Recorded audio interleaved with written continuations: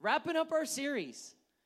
It's probably exciting. We've been hearing about authority and money, and those are just two concepts that people just don't want to hear about in this day and age, but it's important. These are crucial things. And so this is a strange way to start a sermon. Very odd way to start a sermon. I know it's a little steep to part with, but does anyone here have $100 I could have? Someone $100 that you could give me. Just come on up and give it. Oh, Brother Kevin, you coming up? I saw a couple hands go up. I should have asked for more. I could have got. I just need 100. I'm good. Thank you. All right. Thank you. Man, this is a giving church. He's having a hard time. It's a giving church. Look at that. Thank you, Brother Kevin. 2 weeks ago, we launched a brand new series entitled The Blessed Life. If you haven't had a chance to check it out, go to refugechurchonline.com, click on the media tab, and you can have all kinds of viewing and listening options. What an amazing church. I mean, I had like 5 people wanting to give me $100. Joe had a problem. So he took it to his pastor. Pastor, I'm going to be honest. I'm having trouble tithing these days. Pastor said, well, what seems to be the hang up? And Joe said, back when I made $50 a week, man, I tithed $5. That was easy. Then I made $500 a week, and I tithed $50, and that was all right. But now I'm making $5,000 a week, and I'm having a hard time. A $500 tithe, that's a lot of money each week. Would you please pray for me, Pastor? Sure, the pastor said, let's pray. Father, Joe's income, please help him. Reduce it back down to $500 per week so that he does not have a difficult time honoring you with the tithe.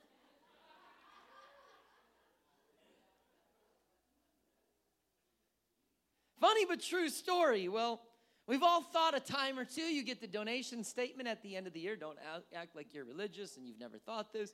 You get the donation statement at the end of the year. You look at what you've given to your church and you say, I could have done a lot with that amount of money. When there's a special offering for a missionary, right, or even tithes, which we learned are already the Lord's, why do we struggle at times giving away something that actually already belongs to God? It's because we somehow bought into the lie that we are actually our own providers and we own what we have. Now, I know some of you haven't heard the word I've said in the last 60 seconds because your mind is still stuck up on the fact that someone gave me $100 in this congregation and it's in my pocket. I'm glad that there's no guests that have walked out. They would have walked out and been like, that is a crazy church. Literally, the pastor asks for your money and puts it in his pocket. I've never done that, but can I tell you why Kevin was so quick to jump up and run that $100 up here? Leslie might have been back there going,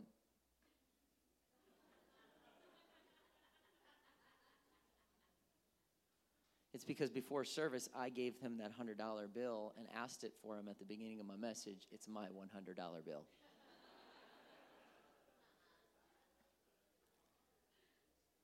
It's mine in the first place. He experienced no grief, no emotional conflict about giving that money. Some of you that raised your hand, you were ready to give it, but you might have given it and been like, "Ooh, Lord, that touched my faith." Kevin didn't experience any of that. Why? Because he knew it was not his. I gave him something to hold on for me, and he gave it back when I asked for it. Whenever I see a Christian operating selfishly, I know I'm looking at a person that either A, has not been taught and does not know, or B, has forgotten somehow that he or she is just a steward of what is God's. When it comes to salvation and repentance, we get it. Oh yeah, conviction, repent, change your mind. We repent, we change our thoughts, actions, and behaviors, but then Why can't that happen in other areas of our life? If you're not a generous person, if we believe people can repent and get baptized and their life can change, why, if we are not generous people, can we not change? It changes with thinking, though. That's why Romans 12:2 says, don't copy the behavior and customs of this world. Let God transform you into a new person. That's not just salvation. Transform us into a new person by changing the way we think. Then you will learn what is the perfect and good and acceptable will of God for you. God calls his people to be givers. But why did God create giving? Why? Why did God create giving? If you weren't here, there's hundreds and hundreds of scriptures about giving. God, he's passionate about it. I mean, why did he create it? Anybody have a guess? I mean, do you really think, I've asked people this question. You know what I've heard before? Well, to support his work. To support the work of the Lord. Do you really think that God doesn't have the resources to support his own work? I mean, does God really, he told us he's building these streets of gold. Does he need our resources so he can buy more gold in heaven? Like, is the electric bill due in heaven and the Lord needs money? That's ridiculous. So why did God create giving? He created it for your sake and for mine. Look at the words of the Apostle Paul in Acts 20:35. He says, I've been a constant example of how you can help those in need by working hard. You should remember the words of the Lord Jesus. And he quotes Jesus and says, it is more blessed to give than to receive. Giving does two important things in our lives. Number one, it makes room for blessing and not just financial. Number two, it cuts out selfishness and materialism. Please raise your hand if you are ever selfish or materialistic. You dirty dog, every one of you should have your hand raised in the air. There is no human being with warm blood in your body that does not have moments of selfishness and materialism. It is every one of us. But we have to, just like fasting denies flesh, the greatest cure to selfishness and materialism is being a giver. It's a biblical concept. I'll share a story with you by Robert Morris in The Blessed Life. He said, there was once a young boy in Costa Rica who attended a Bible school there. At that particular Bible school, they had what they called Bless Another Day each Friday. This was a time where students were encouraged to give to others at the school. There was a student there who had no money and worked the fields of a peanut farmer in order to pay his tuition. He ended up going to the farmer and he said, sir, I'm wondering if you would withhold from my wages weekly the price of one peanut because our school has a Bless Another Day and I want to give a peanut away. Now, integrity is a beautiful thing because working the peanut fields, how easy would it have been to just put one in his pocket? But integrity, he says, no, sir, can you withhold my wages? And the farmer said, well, yeah. So every Friday, the student would bring one peanut to school and he would give it away to someone in the school. Not surprisingly, God began to bless this young man who had an unselfish heart. Before long, he was not giving peanuts on Bless Another Day. He was giving money. By the end of the school semester, he was also buying pencils and other school supplies for the poorest of students. By the end of that year, God blessed him so much that he was able to pay a year's tuition for a poor student. And by the time he graduated, he was paying the tuition of 10 other students besides himself. Within a few years of graduating from Bible school, he bought the entire peanut farm where he used to work, and he's covering the cost of tuition for scores and scores of students who would have otherwise not been able to afford to go to school. It started with take my wages for one peanut. I want to address that because there are many Christians, maybe even here yet today, that say, I would love to. I'm too poor to give. I don't have enough resources. I can barely make my own bills. Talk to me about giving to someone else. I can't even pay my own stuff. If I had more money, I would be a giver. To which I respond with all kindness and compassion. Yeah, right. Yeah, right. That's why God says in his word, if I cannot trust you with little things, how can I give you more? If God cannot trust us with a peanut, we will not be writing $50,000 checks anytime soon. And honestly, givers sometimes make tough lifestyle changes in order to be able to give.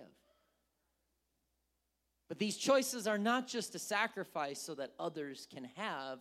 We are the ones blessed to be able to give. So we come to understand that everything comes from God. We're blessed to give, not just giving because we're blessed. I'm going to repeat that because that's a deep statement. We're blessed to give. We are not just giving because we're blessed. Some of you don't like Dave Ramsey.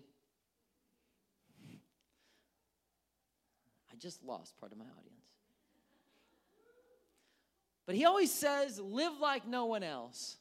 So later, you can give like no one else. You might say, I don't care about sacrificing so I can give to others. If you have said that in your mind, you truly don't understand giving.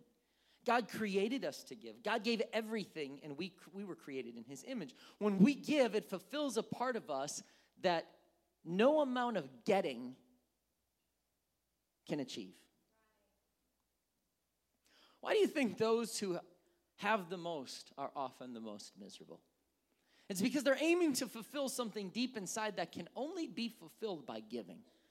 Now, just because I've literally had people say to my face, easy for you to say. You don't struggle like I do. Look at the way you live your life, man. You ain't nothing like me.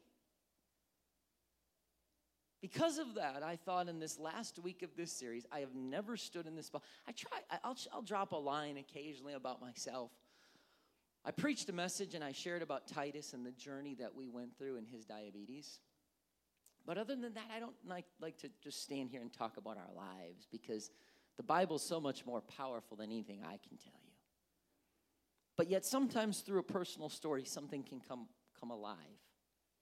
And so I in this last week, I just want to open up and share a little bit about our journey, and not for anything other than to try to help someone. My wife and I got married at 2006. I was 26, and she was 22. And so we started instantly. We were excited to get married and excited to make dumb financial decisions. So we jumped in and just went full speed ahead. We needed furniture for our new apartment. Thrift store was below us, so we had to go to the new stuff. So we bought all new furniture for our apartment. Thank God it was one-bedroom apartment. So right off the bat, we barely said, I think we were already in debt before we said I do. We were young marrieds with small incomes and big dreams. But we still wanted to do fun things. So we ate out more than we could afford, and we went to fun events that we didn't have money for. Of course, the credit card had to be used for this. And I want you to know, within like 2 years of being married, I was a proud member of the Visa Platinum Club. They don't hand these out just to anybody. You have to be kind of stupid sometimes to get one of these. I was a proud member of the Visa Platinum Club. Man, we felt good. We bought a house too early because they said home ownership makes more sense than renting. And so we jumped into a house. Well, that house was bigger than the one-bedroom apartment, so we needed more furniture. We started looking at houses, and we were so foolish that we were choosing houses based on the expensive bedroom set that we had already bought. So we actually passed on some houses because our bedroom set wouldn't fit in the bedroom. We're smart. Sometimes only experience is a teacher. That's it. So then we said, well, man, we got our own house. We both got jobs. We're a part of the Visa Platinum Club. It's time for a brand new car. And they had a deal. It was 0% financing. So I wasn't wasting money on the fees. I'm just going to get the car. I'm a smart guy at 0%. But you do know that you're going in debt $30-some thousand to get that new car. Yes, but it's 0% financing. Before we knew it, we were having a baby. I'm still paying for that decision.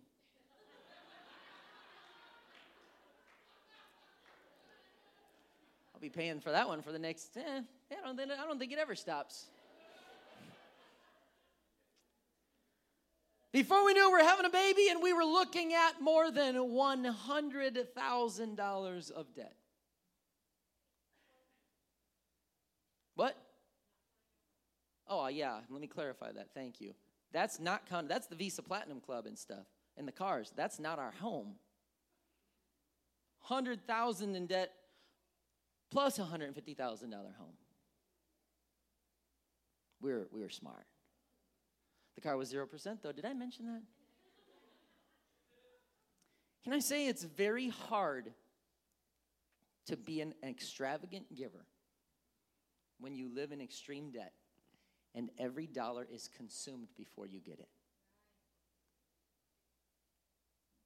Your intentions can be there. You can hear a message and say, amen. I wish we could do that. You could go home. We've probably all had that conversation. I wish we could do more, honey. Man, I wish we could. Oh. And what are we saying? We're saying, I believe the principle, but I'm not willing to make any changes in my life. And God started to speak to me about that. We were faithful in tithes and offerings. God always provided. We lost a job. Both of us worked for the same company, had just bought that house, had just had Kiera. And my boss called and said, on Monday, we got done preaching a weekend somewhere, and they said, I sold the company. I said, as of when? He said, Wednesday. I said, me and my wife and our new baby and our new house and our 0% interest car have no job in 36 hours. Yep, that's it. Okay. But I'm not my provider, so we kept paying tithes. I called my mortgage and I said, just so you know, thank you for giving us a mortgage. But I'm not going to be able to pay it for a little bit. They said, oh, no worries. You have job loss protection clause on your mortgage. I said, excuse me, what's that? You lose your job, we pay your mortgage for 8 months. Okay. That sounds wonderful. Where do I sign up for that? And God started providing. I got an unemployment check, and we paid tithes on our unemployment check. Because I was raised, you're not your own provider. I'd go to church. I can't tell you how many times, I literally cannot count how many times people walked up and handed us $500 and said, God, I was just praying, and God told me to give this to you. It has happened so many times in my life, I cannot count it. There is no logical explanation for it. God just worked it out. But we were faithful. We always had enough because God provided. But we didn't have enough for everything we wanted. Our behavior was leading toward a lifelong of debt. We were going to be in debt for the rest of our lives. You know, you have those people close to you that says debt-free. It's not common sense. It's not a part of life. You're always going to have debt. You're always going to have some payment on a car, a house. And there's people that they're closest to us that will tell you that. That's baloney. And the future was going to be just making ends meet each month. That's where most people live, and we were going to join the club. We were going to be a part of that club and the Visa Platinum Club. One day, my good mother-in-law, Jackie's mom, gave us a book called The Total Money Makeover by Dave Ramsey. Jackie read it, loved it. She kept telling me to read it. The only reason I read it is because she drove me nuts and it caused a fight in our home. I'm a very transparent preacher. It was kind of not like, oh, that's interesting. I would love to read that book. It was more like, if I read the stinking book, will you just stop telling me about it? I read it, and it was like, so we're doing a few things wrong. We knew it was the truth and realized, and it's based on biblical principles too. We realized the truth and realized we had to make drastic changes. That's what truth will do. When truth comes into your heart, it requires you to make drastic changes. We believe that part spiritually. Amen. But financially, well, there's different ways to skin an apple. Which so much that this book was so powerful that I have 2 extra copies here today. Man, this guy ought to pay me something for pushing his stuff. If you're here, if you are here and you have never read this book and you would be willing to read the book and are willing to actually be open to the principles, come up and get a free copy right now. Okay, we got Lisa and Brenda right here.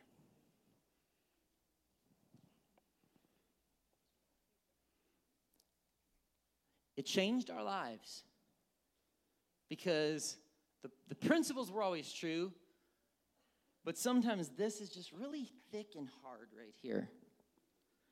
Needed some help. So we made it a budget for the first time in our new marriage. You know what budget always meant to me?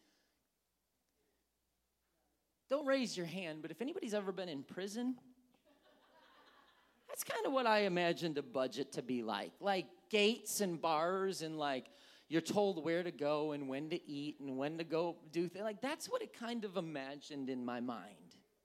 That's what I thought of. We just didn't make enough money to get any traction. With our income and that amount of debt, we were proud members of the Platinum Club. With that income and that amount of debt, it would have taken us 20 years to get out of debt. That's why people quit. They stop the budget because, you know what? This is terrible. I'm not going to do this anymore.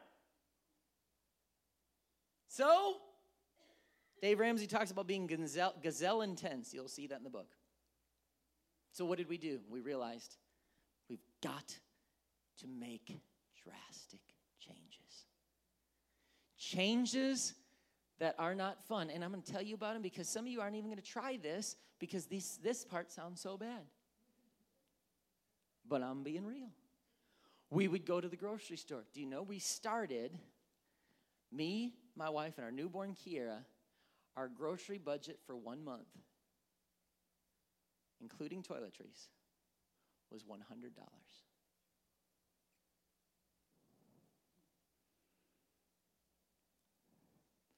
I just want to stop and thank God it's not that anymore.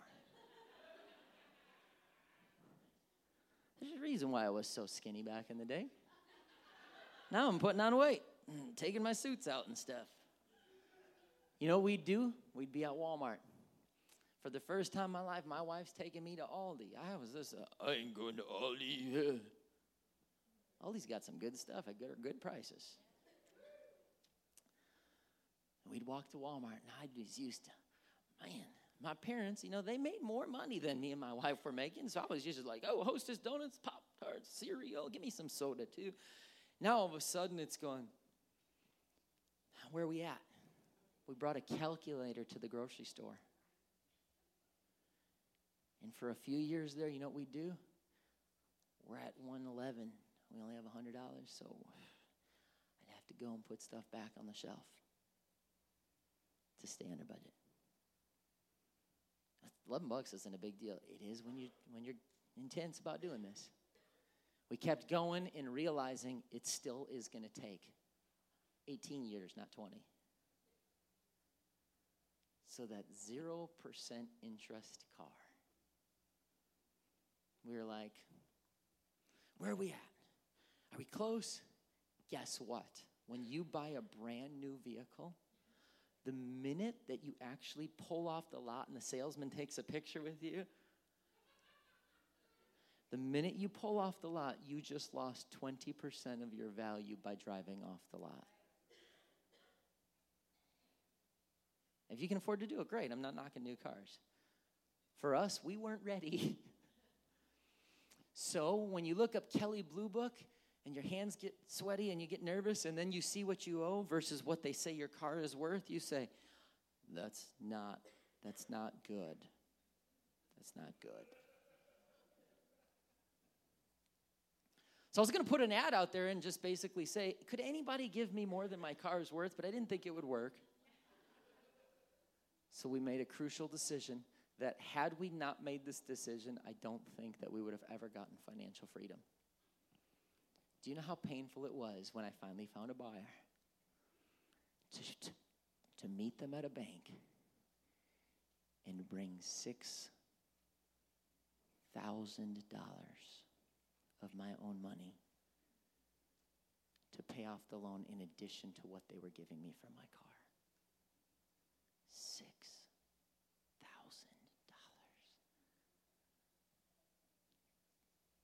To me, that you might as well have said 900,000. No, that's not the one. Wrong picture. Take that one down.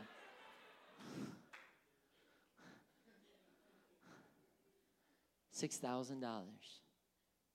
We sold that car. That was definitely not the car. $6,000 to get out of that. But I knew, we were like, Jackie, we said, at some point we have to make a change. It has to be a total life change. And that's what we did. So we bought a 98 Ford Explorer, and gave the guy the money, and I was driving it home from the purchase, and my transmission started to slip. Within 3 days, my transmission the fluid was on the road, and it was getting towed, and I was putting a used, rebuilt transmission in my Ford Explorer. Not knocking Fords.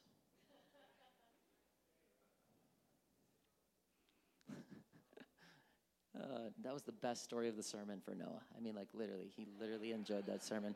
That story better than anything else I've told.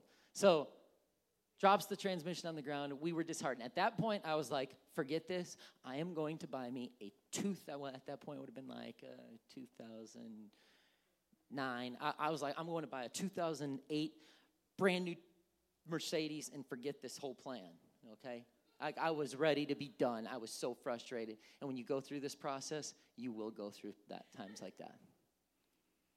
So that's a long story, but we stopped going out to eat very much when all our young friends were going out every week after church. We had a set amount of cash for eating out. When it was gone, we had to do something really novel, crazy, insane. Nobody likes to do it. You had to tell yourself no. Does anybody like to tell themselves no? I don't. We had to do it regularly. But the key thing to remember through the process is that you're saying no now so you can say yes for the rest of your life. I started delivering pizzas for Domino's in the snowy Wisconsin winters.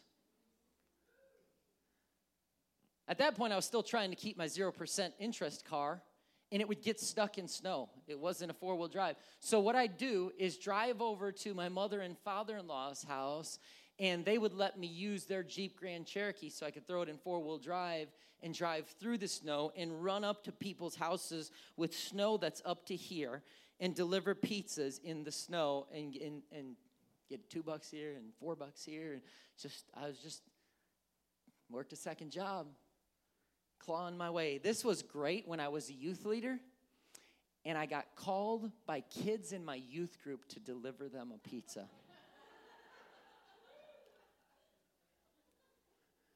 The pride is like, ew. They're like, what are you doing? I'm like, delivering pizzas. What are you guys doing? They left me a $10 tip. That was nice of them. My father-in-law started telling my wife that she was so tight that she squeaked when she walked, and we just tried to take it as a compliment. We continued giving tithes, offerings, even gave to a special campaign at our church for a church addition for a coffee shop at that home church in Wisconsin. We got here and we purchased an old turquoise Ford Taurus that smelled like gas. We would drive that car and an old church van around. Those were the two cars that we drove around town. I'd show up to work out at the community center with an old, broke-down, bent bumper Liberty United Pentecostal Church van. We felt like giving up a lot. My mother-in-law begged us to sell this car because it smelled like gas every time we drove it. She thought it was going to blow up. In the midst of this, we had our second child, bought 2 different low-cost vehicles with cash, and Jackie cleaned house after house after house to add to our income. She was still trying to refinish furniture. We did everything we could to gather up every dollar we could. It took us 5 years of that life of clawing, putting groceries back, trying to drive these cars, scraping and struggling. And we, after 5 years, were completely 100% debt-free.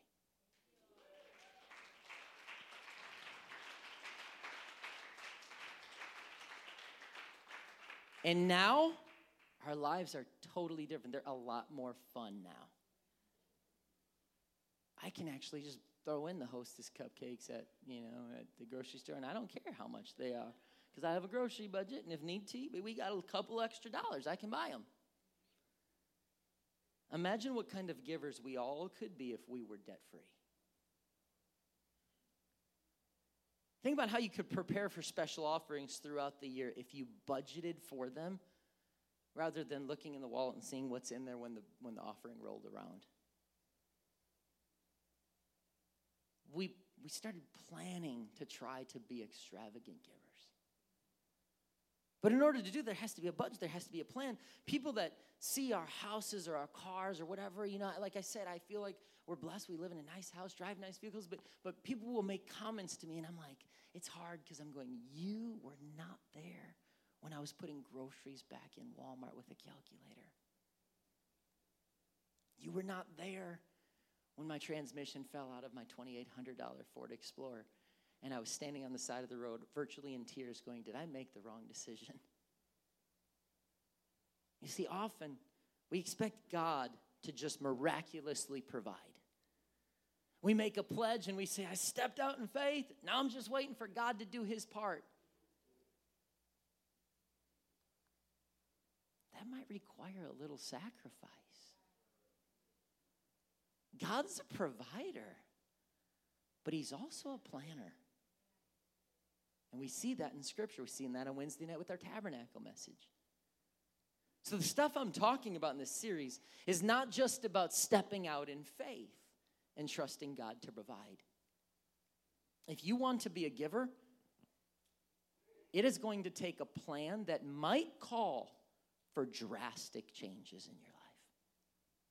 But just imagine what types of things you could enjoy without paying interest to the car, interest to the Platinum Club, interest to the Sky Miles Club, interest to, doing all these different things. But it changes the rest of your life. We were all created to give, and there's no greater joy than when we have open hands to God and others. It satisfies more than anything we could ever get. If you took anything that I just said in sharing our story about glorifying self or patting myself on the back or trying to exalt myself, you have missed my spirit, and I apologize to you. See me afterward. It is not about trying to glorify or exalt myself. I just want to be transparent about the journey. And the reason I'm doing this series, and we have done this series, is not for the church. We are in a more stable financial position than we have ever been in the 11 years I've been here. It's for you. And I know some won't like this series, maybe not a fan of the content, possibly not liking us taking a few weeks on it, but here's what I have found in a decade of pastoring, among other things. Learned a lot about myself, too. It's not just all, the church. Now, sometimes I look and I'm like, that's kind of ugly, and it's in me. Only people who get offended when I preach on giving are the ones who don't give. Givers don't get offended when you preach on giving. The people with revelation of giving, they'll never be offended like that. They'll just want to give more because they understand the blessing. But I'm willing to take that chance because I desperately want every family in this church to be blessed. For God to rebuke the devourer. I want to see you fulfill your pledge. If you're here and you haven't made a pledge to the campaign, I want to see you make one. Why? Because when we get into a new building, God's doing great things, you're going to be able to say, hey, that foundation, I helped lay that. That window, I helped put that in. That piece of carpet, I helped lay that down there. This is my church. Please know, I don't mean to sound harsh here, but I'll continue to tell you the truth. God is not going to give you responsibility and expand your ministry and influence if you cannot handle your finances. It goes against the principles of his word. I find it interesting, too, that God did not allow me to step into the ministry that I felt he called me into until we started this process. Had the calling at 17, but it was not until we started down this road that he started to open up doors. I know it's cliche, but many of you know we can never outgive God.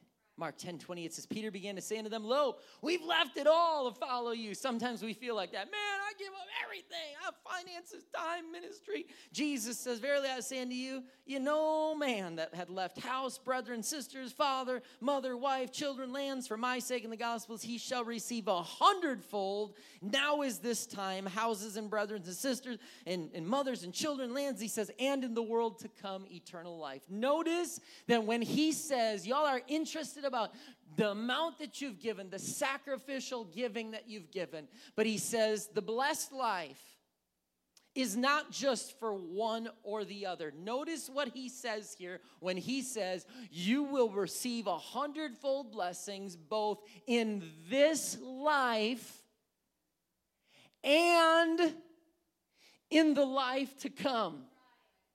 So people that want to say, well, this is not about here. It's all the blessings up there. Abraham was like the richest guy of his day. Don't tell me that God can't bless us here on this earth and we can't have nice things.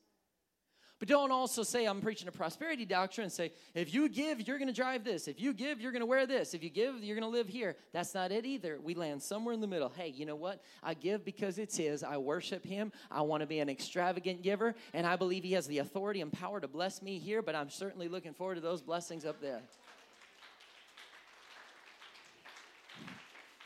And I have to hurry along. God's plan for our lives is both eternal and on this earth. Look what God says to Abraham. Genesis 12:2, he says, I will make thee a great nation. I will bless thee, make thy name great, and thou shalt be a blessing. I want you to see, part of the reason God wants to bless you is so you can bless someone else. That is a biblical principle. That is part of the reason he wants to bless you so you can turn and bless someone else. Take a moment and think about heaven with me. The Bible says that the streets are paved with gold. Gold is asphalt in heaven. Think about that. Oh, I got my $100. Where's my $100?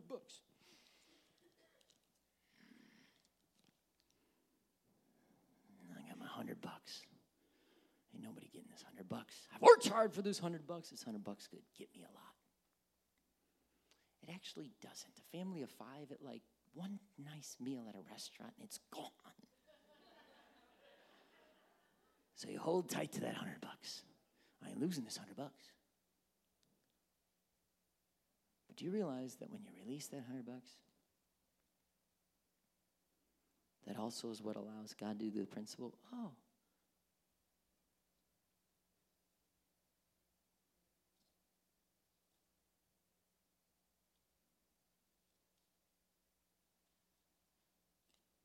I don't want to live my life close-handed.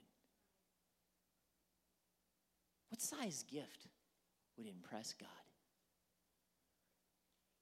Would $1 billion impress God? If we have any billionaires here today, I just want to say, welcome to Refuge Church. Welcome. It's great to have you today. But if you walked up and said, I got $1 billion right here, just go get your building. Does that impress God? Does $100 billion impress God? No amount of money will ever impress God. That's because it was never about the amount of money. It was about our faithfulness, our hearts, our willingness to take him at his word, to be extravagant givers. Why? Because I start to bring this to a close. Biblically, there is evidence that there are 3 different levels of giving. Number 1, tithes. That's already the Lord's. Number 2, offerings. Number 3, extravagant offerings. Biblically, I have proof for these 3 levels of giving. Tithes, that's already the Lord's. Offerings of the generosity of our heart. And extravagant offerings. Unfortunately, most Christians never get past the first rung. Do you know that only about 5% of Christians actually tithe in American churches? 5%. It's much higher in the United Pentecostal Church. It's much higher here at Refuge Church. Thank God for that. But look at some of the blessings we read about in the Bible of people who are extravagant givers. King David gave an extravagant offering to the Lord to pave the way for the building of his the temple by his son Solomon. Do you know how much David's money that he put in the building of the temple? Converted to today's currency, David put $21 billion into the building of the temple. That's extravagant. Even for a king, that's extravagant. Man after God's own heart, though. His son Solomon just became king, according to tradition. He was supposed to go and give an offering to the Lord. Typically, you would sacrifice a bull or an ox and something. So guess what Solomon does? He sacrificed 1,000 bulls. 10 might have been extravagant, but he goes with 1,000 bulls. That's a bunch of bulls.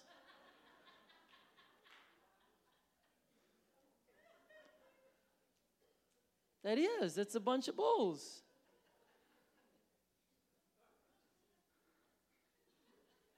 And look what transpires immediately after the extravagant giving.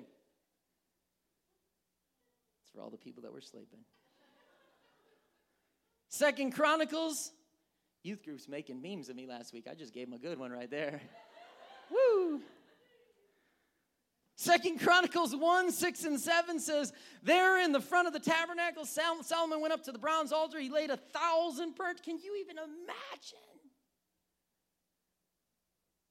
Did God honor it? What's the very next verse say? That night, God appeared to Solomon and said, what do you want? What do you want? I'll give it to you. He was moved by the sacrifice. 1,000 offerings, 1,000 bulls. He was moved. But read one more story. about an extravagant giver. It wasn't 21 billion. It wasn't 1,000 bulls. It was actually pretty minute when it comes to monetary value. Luke 21:1, while Jesus was in the temple, he watched the rich people dropping their gifts in the collection box. Then a poor widow came and dropped in 2 small coins. Jesus says, I tell you the truth, this poor widow has given more than all the rest of them. That's not true according to monetary value. They gave a tiny part of their surplus. But poor as she is, she gave everything she had. It was never about the amount. It was never about the amount. I wish I could read the end of her story, because what do you think happened for this woman after she moved Jesus with extravagant giving? Pay tithes? Come on, that's already the Lord's. That doesn't take that. Come on. Offering, that's the next level. Oh, I'm not just giving tithes. That's already belongs to him. I want to give of my abundance, my first fruit. I want to bring something else. But I don't want to stop there anymore. I want to start having a missionary come in and they say, I'm discouraged. I still have 3 more months of furlough, and I'm looking at another $80,000 before I can go back to where God's called me in another country. And I can say, 80,000, huh? Church, we need to send these people back tonight. $80,000, and we just join together and send them back. I want to start to hear about someone in need that's struggling, and I can say, you know what? We're all right. God has blessed us, and hand someone the keys to my car and say, just take it. It's the kind of vision I have. I want to live that life. Oh, boy, that's pretty crazy. No, it's not. Why? Why? The greatest story in humankind happened 2,000 years ago when God was the greatest giver that we have ever seen. He gave himself. That's more than a car, 1,000 bulls, or 21 billion, or 2 mites. He gave himself. He wants to bless us so we can be a blessing. But that takes trust, action. Maybe even a complete overhaul of the way we plan and handle our resources. And so as I close today, why don't you stand to your feet? If you're here and you say, man, they need money. No, we don't. No, we don't. Yeah, we're looking to build a building. But you know what? You can say, well, yes, then you need money. You need to buy land. You need to build a building. Listen, I am not stressed about that. The day that I start stressing about how God is going to provide to build himself a building, he's doing a really good job. But he chooses to move on the hearts of his people. Old Testament tabernacle, Old Testament temple. It was always the people that brought the offerings that built his house. And that's why we're doing it that way. But if you are here and you think, man, that series was all about money, go back and listen to every message again. Because you missed it. It was never all about money.